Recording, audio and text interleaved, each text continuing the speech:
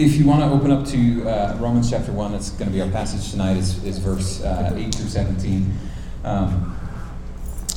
In the 3rd century, actually technically I think that'd be the 4th century, about 350 AD, a man named Didymus the Blind from Alexandria was renounced as a heretic and eventually killed. He was a heretic, by the way. The things that he believed in were just nonsense. But before he found that end, he was a professor at kind of the equivalent of an early Bible college. It was called a catechetical school. Catechetical, I don't know. That's where they taught the catechism, and kind of the equivalent of an early Bible college. He was a professor there, and he taught all kinds of weird doctrine about reincarnation, about that Jesus was related to Satan. Just kind of all, it was weird. One of the things that he started at that Bible college was that he taught his students to refer to themselves as kleros, which is a Greek word that we would now translate clergy or cleric. He taught them to refer to themselves as kleros. It was a word that meant inherited ones. They're part of the family, and then they would refer to everybody else as laos, which we would now pronounce laity. You've heard of the clergy, laity, right?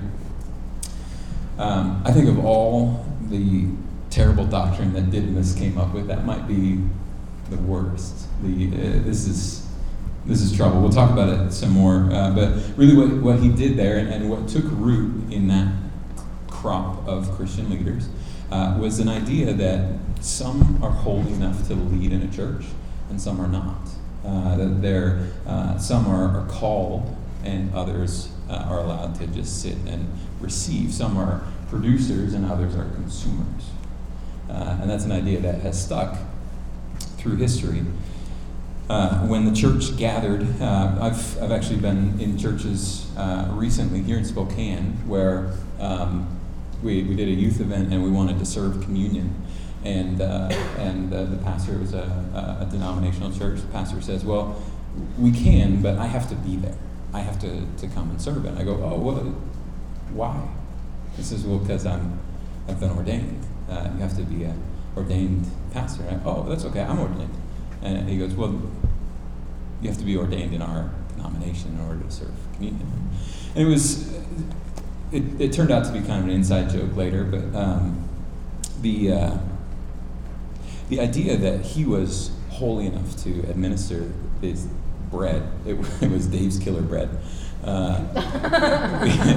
I don't know, they had budget cuts or something, but he broke off pieces of Dave's Killer Bread. The idea that he was holy enough to hand that out and somebody else wasn't was kind of laughable. What this has morphed into in the years since Didymus the Blind of Alexandria is that there's a system in which the clergy get paid to do the work of the church, and the rest of the people, the laity, pay for it, but they don't participate in it. This is true across denominations and really across cultures, that we have this divide between the workers and the consumers. Now, a lot of good Christian folks don't wholly subscribe to that. Regardless of being part of what would be called the laity, they aren't fully consumers. They try to produce and they try to give, but there's these kind of unwritten rules about who is and isn't called. The Bible, as in opposition to this doctrine, says that the body functions when every part is playing its part. 1 Corinthians 12, that if the hand goes missing, well, what are we going to do? Like every part has a job to do. And so that kind of clergy-laity divide just really isn't going to work at Antioch. Like, I have another job besides this. I don't have time to do all the things that clergy would typically do. And so if somebody from the laity doesn't step up, we're going to be in trouble. I'll say this a couple times tonight. My intent isn't to do away with clergy. My intent is to do away with laity. Like, there should be no such thing as this laity. Like, the consuming, pew-sitting, let somebody else do it for me mindset. Shouldn't exist. As we talk about Romans, one of the most important things that we need to understand about Paul, who's the writer of Romans, is that he saw himself as a missionary. He defined himself as an apostle, one who is sent on a mission. So for you, like, what image comes to mind when you think of missionary? Give me just a one word. We'll play a little game here. One word. When I say missionary, you say what? Mormon? Paul? Africa, okay. Serve.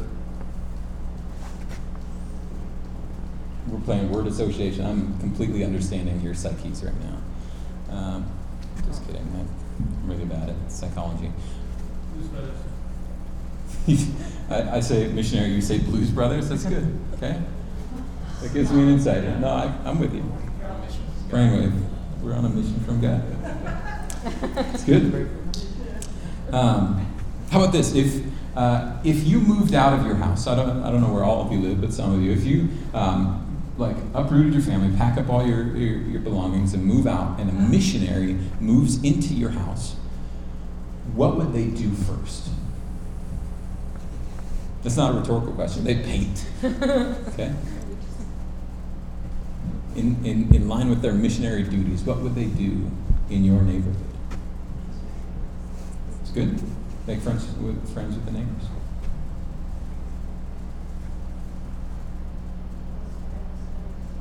Okay. We talk a lot about Jesus. It's a bit of a condemning question, only in that when I answer it, my immediate logical next step is, crap, why haven't I done those things then? Like, we live right next to a triplex, and right on the other side of that is a building with 5 apartments in it, and I know one of those families. But if I were really thinking like a missionary, not only would I know them, but I would know what they need. I would know how to, what bus routes their kids take to school, and I would know when they need help. No, I'm serious. That not in a weird okay, that's weird. I would know not only their names but their needs. And so the conversation in our house churches this week, if you were at a house church, is that when God gets a hold of your heart in a real transformation, then that internal transformation leads to an external transformation. And when God really gets a hold of what you believe and think and your identity, who you are, then that inevitably leads to changed actions. To the extent that I could say, if your actions don't change, has your heart really changed? Internal transformation always leads to external transformation. It's, let me say it this way, it's impossible to be a missionary before God transforms your heart. We talked about that last week, that if God hasn't transformed you, then you just don't have the tools to be on mission. You'll burn yourself out. But it's impossible to be a missionary before God transforms your heart, but it's impossible not to be a missionary after He transforms your heart. Because once that transformation has happened, inevitably, your actions change. You start to see the world in the same way that Jesus did, in the same way that Paul did and Peter did. This internal transformation always leads to external transformation. That's it. I'm done. That's. We could honestly just stop there. I won't, because I worked hard on this. Thank you very much. But that's the whole point. If you're transformed on the inside, then you're transformed. You will be transformed on the outside. And if you haven't been transformed on the outside, then it's time to ask some serious questions about whether you've been transformed on the inside. Paul's experience as a missionary is so far removed from our experience as Christians, isn't it? Go read 2 Corinthians sometimes, where he lists all the things that happened to him in the course of his missionary journeys. It's rocks thrown at his head, he's shipwrecked, and flogged, he's beaten with rods and whipped 39 times on multiple occasions. In comparison with modern Christianity, which in my estimation has really been about just kind of lowering the bar on Christianity. We call it the seeker-sensitive movement, which essentially treats Christians as consumers. And says that the church can meet the church that can meet their needs the best wins, right? Kids ministries with big screens and like animatronic animals and a nice coffee stand in the foyer and at the door. Worship that makes you like feel things. Sermons about how to have a better marriage and 6 easy steps. Like, I want to be clear, I don't think any of those things standing on their own are bad things. But what I do think is bad is what they lead us into strategy-wise. In terms of strategy, what that makes us think is that whoever can do the best job of meeting those needs wins. When the Bible says something absolutely opposite of that. When our strategy to make disciples is essentially just give them what they want so they won't leave for the church up the street, then I think we've really missed the point, and we shouldn't be surprised when we're not making disciples, but instead we're making consumers. For those of you that are caught in this, and in full disclosure, I think all of us to some extent are. When we evaluate a church, we're asking, like, what do they have for my kids? I want to make sure my kids are taken care of.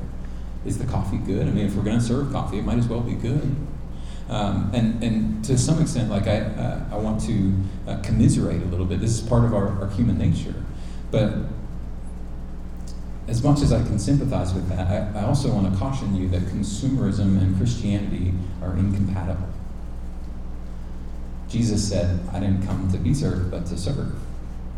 Jesus said, whoever wants to follow me must take up his cross daily and follow me.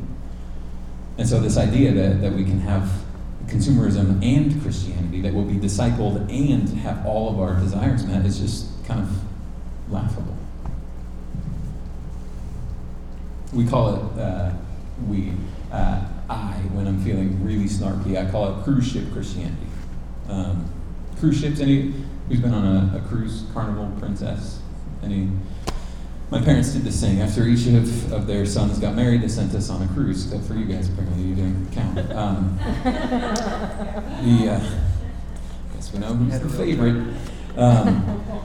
We went on a cruise. Adrian and I went down the Baja coast of California and Mexico. It was wonderful. We got a sunburn the first day, and so spent the entire rest of the week in our cabin. We were also newlyweds. That's not the only reason we were in the cabin. What? Are we done? Okay. The reason I call consumeristic Christianity cruise ship is not because it was a terrible experience. It's because of the way the cruise ships came about. Do you know the story?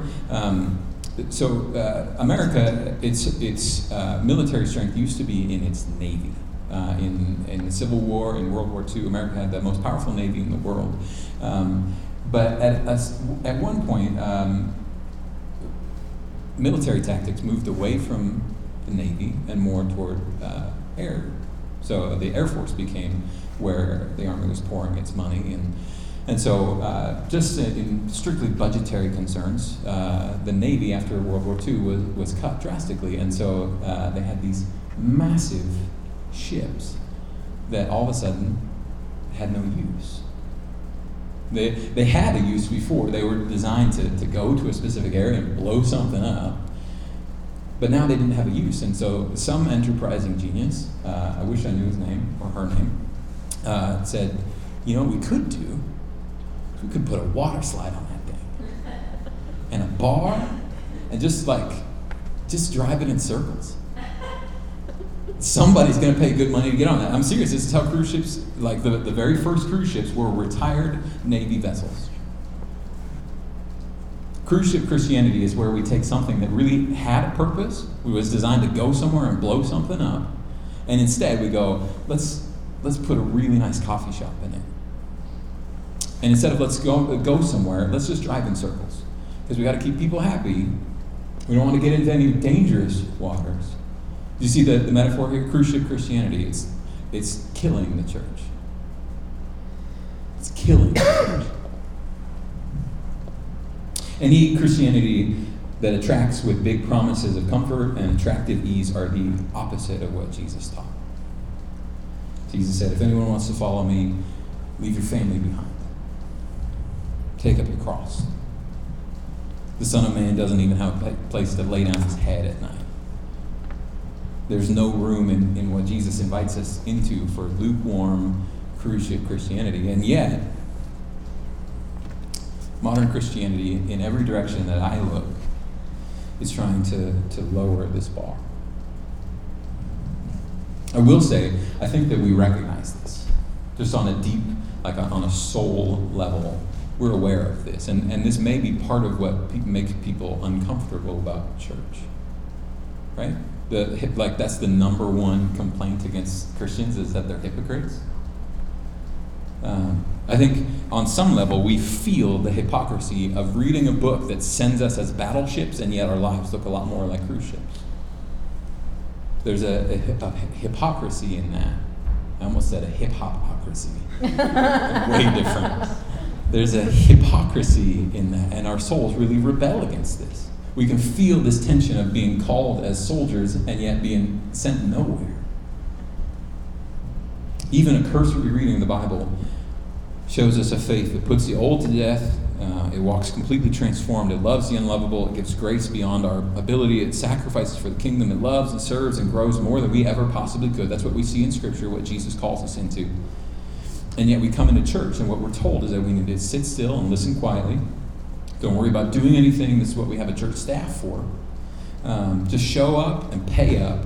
But the whole thing just gets robbed of its power. And we feel that. Just on a deeply spiritual level, I think we feel that conflict. Our souls cry out for alignment, that we would have this, the word is integrity, right? The integrity is a funny word.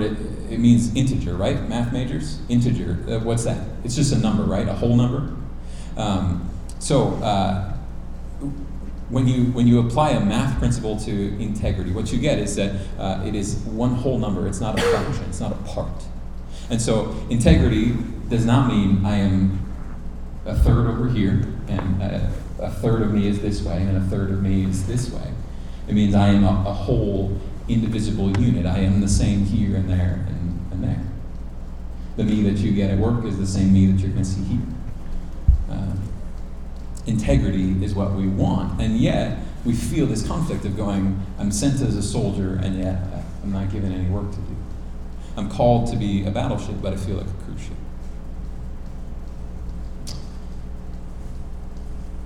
Our souls desire this alignment.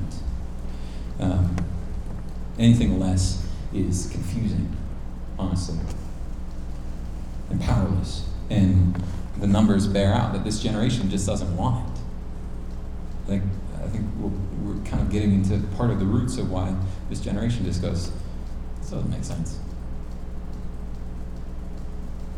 If the heart of discipleship is to become like Jesus, then it seems that a faithful reading of the Bible requires us to see that Jesus' plan was to get his strategy is to get a whole lot of little versions of him that infiltrate every layer of society. Like if the plan is to make a bunch of little Christs, the idea is that he wants to get them everywhere and put a little Christ into the school system and into your work and into your neighborhood and into your hockey team and into your bowling club. And like the idea is that you would become a little Christ who is a missionary into that network. God's desire for you is transformation by the gospel. However long you've been a Christian or however seriously you take it, his desire for you is that you would be completely transformed by the gospel. And when you put down roots like that, the natural fruit of that is that you become a missionary for the gospel. So his desire for you is to be transformed by the gospel and to then become a missionary for the gospel. I just burped into the microphone. Sorry, guys. Man, it's a good day. So all of that is introduction. Let's get to the text. Romans 1, 8 through 17. It's going to be up on the screen. We've done this a couple weeks. Can we stand? We're going to read it together just to show some respect and honor for Scripture. So the version on the screen is ESV. If you have that, you can read along in your Bible. But here we go.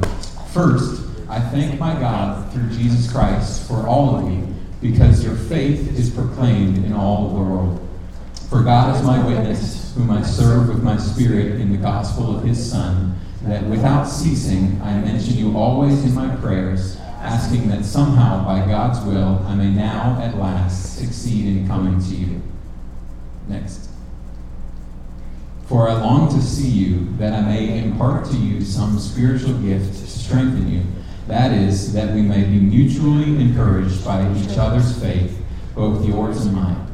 I do not want you to be unaware, brothers, that I have often intended to come to you, but thus far have been prevented, in order that I may reap some harvest among you, as well as among the rest of the Gentiles. I am under obligation both to Greeks and to barbarians, both to the wise and to the foolish. So I am eager to preach the gospel to you also who are in Rome.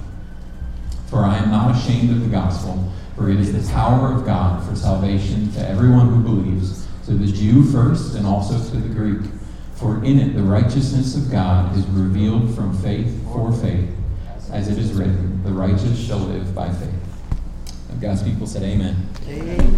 Okay, you can sit down. Thank you.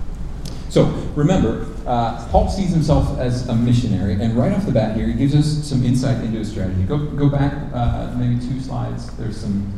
There we go. So he gives us here some insight into his strategy.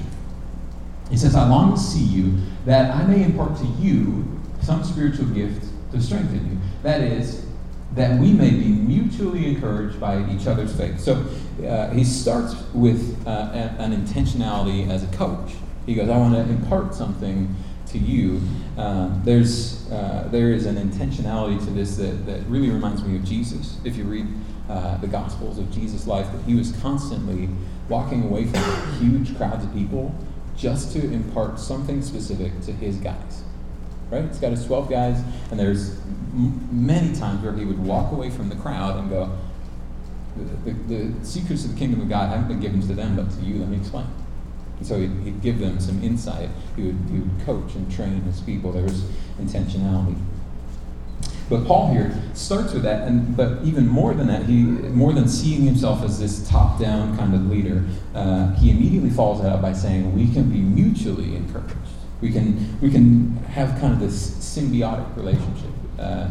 Symbiotic, the kind of picture there is feeder fish, right? The huge whale swims along. There's barnacles just stuck to the bottom of it, and there's a symbiotic relationship. Both sides benefit.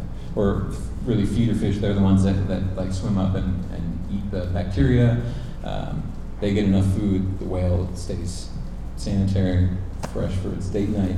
I don't know. There's this symbiotic thing. He says, I can encourage you, I can coach you, I can impart something to you, but you can encourage me also. God made us for this. Remember, it talks about 1 Corinthians 12. There's this picture of a body. He says, some of you are hands and arms and kidneys, and yet everybody has a role. Everybody has a job to do, and if you don't do your job, then the whole body will suffer. Here's a thought for you that may have never crossed your mind. Maybe your pastor needs you as much as you need him. If your pastor, for some of you that's me now, which is weird, but if your pastor, whoever it is, has spoken into your life and encouraged your faith and coached and guided you, been a force for change in your life, Scripture says that you can provide the same things for him. You can provide the same encouragement and sometimes guidance and community.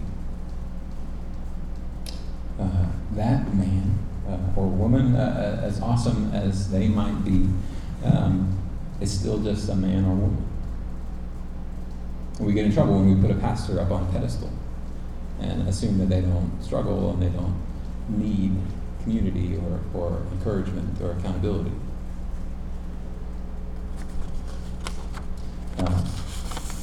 My goal, again, is not to remove the role and the importance of pastors, the clergy, but rather to make everybody a pastor. My goal is not to remove the clergy, but to remove the laity. I want to ordain everybody and go, you have a job just as surely as I have a job. One of the coolest things I ever got to witness was actually it was when my brother quit and dropped out of college. One of the coolest things I'd ever seen. When I was in college, I went to Bible college in Portland, and after being there for a couple years, my younger brother Greg decided that he wanted to come as well. And so he moved in with my wife and I, and got a job. He worked with Joel for a while, and went to Bible college. And after about a year, I think after 1 year, he goes, this really isn't for me. Not that he disagreed with the lessons, and not that he felt out of place, but he goes, I feel like all my big ideas are not pastor ideas, they're business ideas. And I feel like I can be just as effective for God's kingdom as a businessman that loves Jesus and is good at business as I could be as like a youth pastor or singing on a stage. And so after that conversation, he dropped out, came back, has gotten involved in business, which their business is a light of God's love in the community. And he's doing what he wanted to do, which is to use who God made him to be as a missionary in his own right into that community. And because of that, he's got an audience with like truck people that I would never have, and that he would never have if he was a youth pastor or a worship leader with a mohawk. Like, it's God has called us into different mission circles. And our responsibility is to figure out where that is and to go faithfully serve. The Bible tells a similar story. There's a character named Lydia that we meet in Philippi, Acts 16, where Paul comes into town and meets this woman and says that she is she's from Thyatira, but she also has a summer house, and she's a dealer of purple cloth. So she's like a fashion mogul who has 2 houses, and she don't need no man. And Paul comes into her life, and he goes, you know what? You do need a man. His name is Jesus. Preach. And she gets on board. What a lot of people don't realize is that Lydia, in terms of the missionary expansion of the church into Asia Minor and into Europe, Lydia was probably one of the most vital pieces, because she was rich, she was well connected, and she was willing to give everything for the gospel. And so the first church that started in Philippi was in her house. And probably the second one was in her summer house, because she's a baller. I mean, nobody. This is what it looks like to be a missionary wherever you are. Like, Paul doesn't come in and go, you need to quit and become a youth pastor. He says, no, you're ideally placed to be a missionary to the fashion industry, to other dealers of purple cloth. And because of her connections, because of her influence, and because of the position that God had placed her in, God really worked through this woman for the expansion of his church. There's a quote from this book that I'd like to read. Bear with me while I find the page.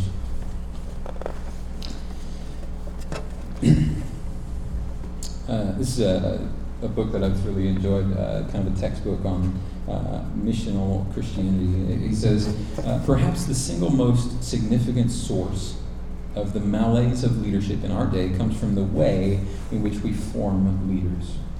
For the most part, the would-be leader is withdrawn from the context of everyday life and ministry in order to study in a somewhat secluded environment for up to 7 years in some cases. During that period, they are subjected to an immense amount of complex information relating to biblical disciplines, theology, ethics, church history, pastoral theology, etc. And while the vast majority of this information is useful and correct, what is dangerous to discipleship in that setting is the actual socialization processes that the student undergoes along the way. In effect, he or she is taken out of ordinary life and develops a kind of language and thinking that is seldom understood or expressed outside of the seminary. It's as if, in order to learn about ministry and theology, we leave our places of habitation and we take a flight in an abstract world. We fly around there for a long period of time and then wonder why we have trouble landing again. I want to confess, this is a lot of my experience. I'm a pastor, I'm a vocational, I do this. And so sometimes I find it really difficult to, in my circles, I don't have a ton of non-Christian friends. I've found it difficult to re-land my plane among my mission field. But you guys have never gotten removed from your social circles. You have those connections. And so I want to encourage you, rather than pulling you out of that and put you through seminary or anything like that, I want to just train you exactly where you are and go, along the way, you're going to become a powerful force for the gospel in your network. Even if it means that you're a Lydia and you keep doing the same job and you never you never get into vocational ministry or anything like that, I would say that is a win, because you become kind of a sleeper agent. You become a force for change, a missionary in your context. And I believe that's what Scripture calls us to. Our vision here is to raise up a family of leaders developed right in the middle of real life, and mutually just build each other up. Because a church can't survive with one person contributing and everybody else consuming. We have to develop contributors, missionaries, people who see themselves as sent on a mission and part of something huge. Because we are. So he continues out of that. He says, we can be mutually encouraged by each other's faith. And then, I don't want you to be unaware, brothers, that I've often intended to come to you, thus far have been prevented, in order that I may reap some harvest among you, as well as among the rest of the Gentiles. Now, as well as, that's a tricky phrase. Not tricky, but maybe interesting. What we're talking about today is learning to have this missionary mindset. And that usually makes us think of, evangelism, primarily, right? That's what missionaries do, is they hold Bible studies, and they go to the indigenous people, and they tell them about Jesus. The proclamation of the gospel on fresh ears. But when Paul here talks about gathering a harvest, he says at least part of his harvest is going to come from among the saints, and then as well as the Gentiles, right? Did you see that? He goes, let me, in order that I may reap some harvest from among you, and then also from everyone else. So he intends to bring a harvest out of the people that have already been harvested. I love this. God's desire for you and his plan for you doesn't stop when you hear the gospel and join the team. He doesn't stop pursuing you, and his power doesn't stop transforming you. And I think in a lot of ways we have an error in our thinking here. We think of transformation as a single event. We think of submitting to the gospel as just a single point in time. But God says, take up your cross daily. God's plan for you didn't stop the day that you took up your cross the first time. His desire to see his good news play out in our big picture as well as our daily picture. The Detlings just had a baby. They're not here tonight. I'll give them a break, I guess. They had a baby 2 days ago. Just beautiful. They have been eagerly waiting for her for 10 months, I guess, if anatomically correct. But when we visited last night, we took them chimichangas because we're best friends. And they just kind of had her packed away. We waited 10 months for this, eagerly awaited But now she's here and whatever. Was not at all what happened. That would be terrible parenting, right? Because the moment that the baby, Kenzie, joined the family is not the moment that her parents forgot about her or stopped pursuing her. Her parents are going to take joy in every phase of her life as she starts to crawl and to eat on her own, and as she, like, first boyfriend, I can already see Jeremy just like loading the gun, and they are going to take joy in every phase of her life and growth and maturity, because what they want is not just to produce a baby, but to produce somebody who's mature. And so in the same way, God doesn't stop pursuing and building and calling us the day that we become Christian, but the larger part of our life in Christ takes time. And so we can draw a harvest out of people that have already been harvested. I think for the most part, we can apply that to ourselves. Like we go, yeah, all right, I'm not a finished product. That was one moment, but God's continuing to work on me. We get that. But sometimes it's hard for us to apply that to our missionary work. Right? Go with me here. Can we apply that to our missionary activity and say, well, yes, it's good to evangelize to people that have never heard the gospel. Like that's right now kind of all we think of as missionary work. But at the same time, we can also re-preach to people who have heard it, and that is just as much missionary activity. Sometimes that person is ourselves that we need to re-preach to. But that is just as much missionary activity as it is to find somebody that's never heard the gospel and proclaim it to them. But God has called proclamation in all seasons and to all people. When our friends, our brothers and sisters, forget who they are in Christ, we can text them and remind them. And that's missionary work. To proclaim, like, you're a new creation.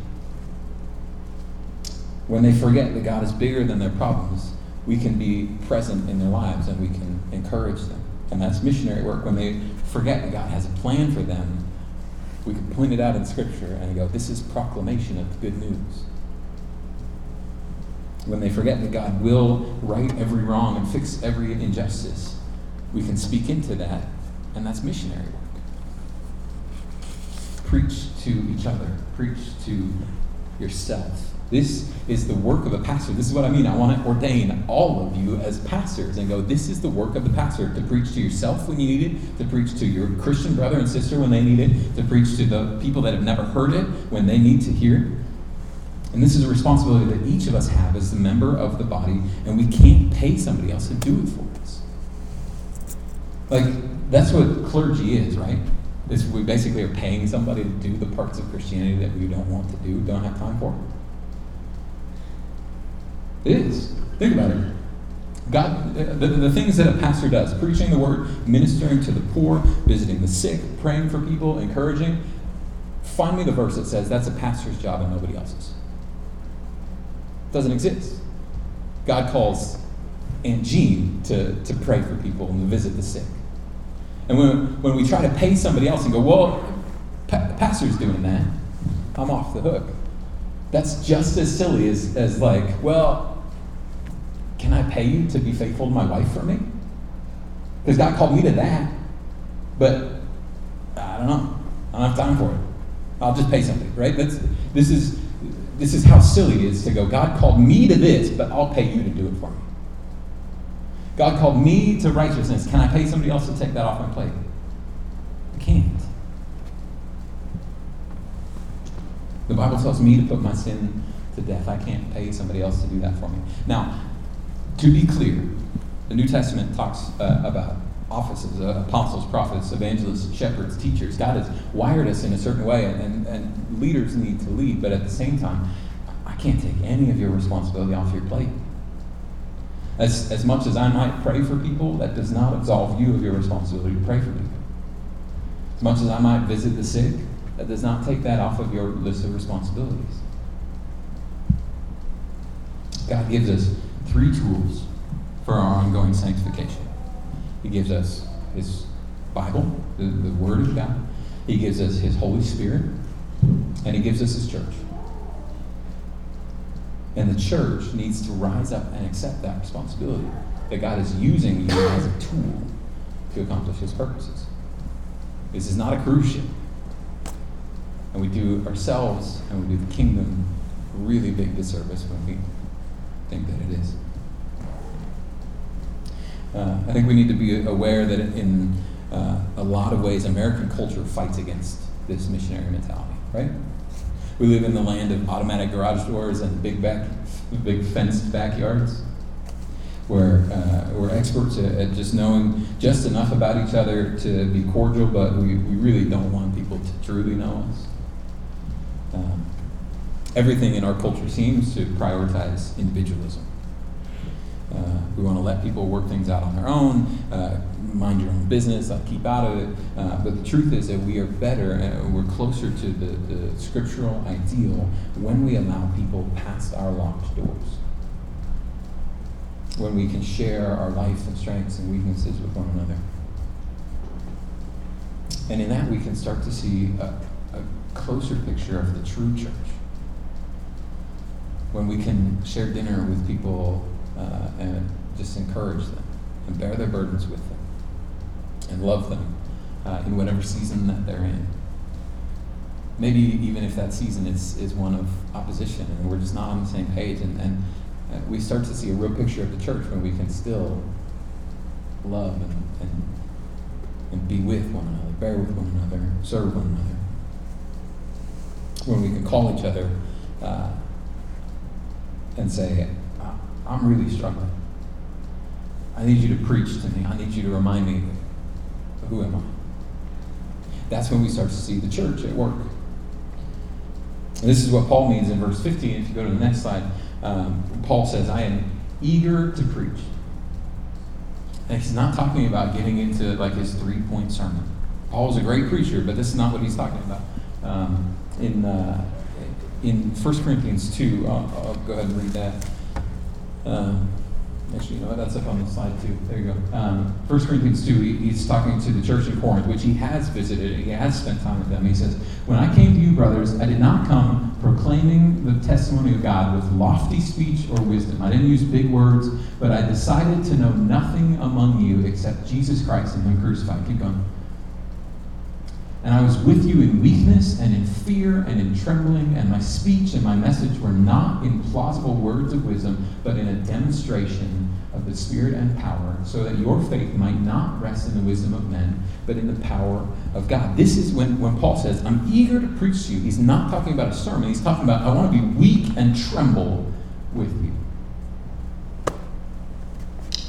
I just want to be a disciple. I want to follow Jesus in proximity with you as you follow Jesus, and that is preaching to Paul. You preach first with your life and then with your words. I want to make this really clear. You cannot neglect either side, right? The preaching first with your life and then preaching with your words, you can't just drop the ball on either side. If you just talk and you never share your life and you never love somebody, then the Bible says that you are a clanging gong. You're just a cymbal, like a crash of a cymbal. Nobody wants to hear you. But on the other hand, if all you do is live alongside people and you never vocalize, you never use the words of the gospel, then all you are is just a good friend. You're not a pastor, you're not a missionary, you're just like a neighbor. And so, for Paul, his weakness, his trembling, his grieving, his fear became the beginning of a sermon. And he can live next to people and he can mourn and grieve and preach through his pain. And then in the middle of that, he says, when I'm weak, then I'm strong. You want a demonstration of the Spirit's power? You want to know that the gospel's true? Look at a man who on his worst day goes, I feel great. It's been awful circumstance. This dude has been shipwrecked. He's in the middle of his shipwreck, he got bitten by a snake. This is how bad things are going. He got stoned and not with weed. He had rocks thrown at his head until they thought that he was dead, and then they threw him off a wall to the extent that it's like, let's just leave the body for the crows. And then when he woke up, he's like, take me back in. I'm not done yet. This dude, on his worst day, goes, in my weakness, I'm strong. That's the demonstration of the Spirit's power. And that opens the door then to go, this is Jesus whom Paul preached, crucified and raised on the third day. This is an open door for the gospel. And this is the kind of missionary work that you guys are perfectly suited for. You're already in the spot. You're surrounded by people that need to hear. And whether they're never heard before, or they need to be reminded, or they need to be reminded again. Perfectly positioned for this kind of missionary work. Live next to people. Grieve openly if you're grieving. Celebrate openly if you're celebrating. Just be disciples together. And what that does is it opens up the door for the right words. And maybe you feel ill-equipped when it comes to the right words, so call somebody. I got all kinds of words. Call me up. Put me in. Paul says, I'm eager to preach, and I don't think he's talking about words. This is why he continues in verse 16, one of the most famous verses in the Bible. He says, I'm not ashamed of the gospel, for it's the power of Christ for salvation, first to the Jew and then to the Greek. I'm not ashamed because this is God's power on display. And it's on display most in my weakness. God's power is on display most when I'm at peace in the middle of a trial. God's power is on display the most when I demonstrate integrity and I don't have to. When I have righteous anger towards sin. When new believers come to faith and are transformed and they walk away from addictions and sins, God's power is on display. And when somebody's been a Christian for 20 years chooses that today I'm going to obey again, I'm going to submit again, God's power is on display in that person in that time. It's on display when we open up our homes and our dinner tables to Christian brothers and sisters, and it's especially on display when we open up our homes and our dinner tables to people that disagree with us. This is the most impressive thing that I've heard in years, that in the middle of Syria and Turkey, where ISIS is rampant, the church's strategy, it's really silly, it's dinner parties. That where ISIS is recruiting like mad from these people that are kind of unaffiliated. What the church in Syria and Turkey is doing is going, come over and have dinner with us. Try and cut my head off after that. God's power is on display when in the natural ebb and flow of life we celebrate the good times and we simply just try to survive the bad times, and in all of it we say, God is glorified. In my weakness, I'm strong. And this is where Paul goes, I'm coming to Rome, and this is what you're going to get from me. And that's what they got. At the end of Acts, we see that he showed up, and for 2 years, it said that he was on house arrest. He couldn't even leave his house, and yet he shared everything that he had with the brothers in Rome. And so this is our call as missionaries. If you're transformed on the inside, it's going to lead to transformation on the outside. We can't pretend that it doesn't.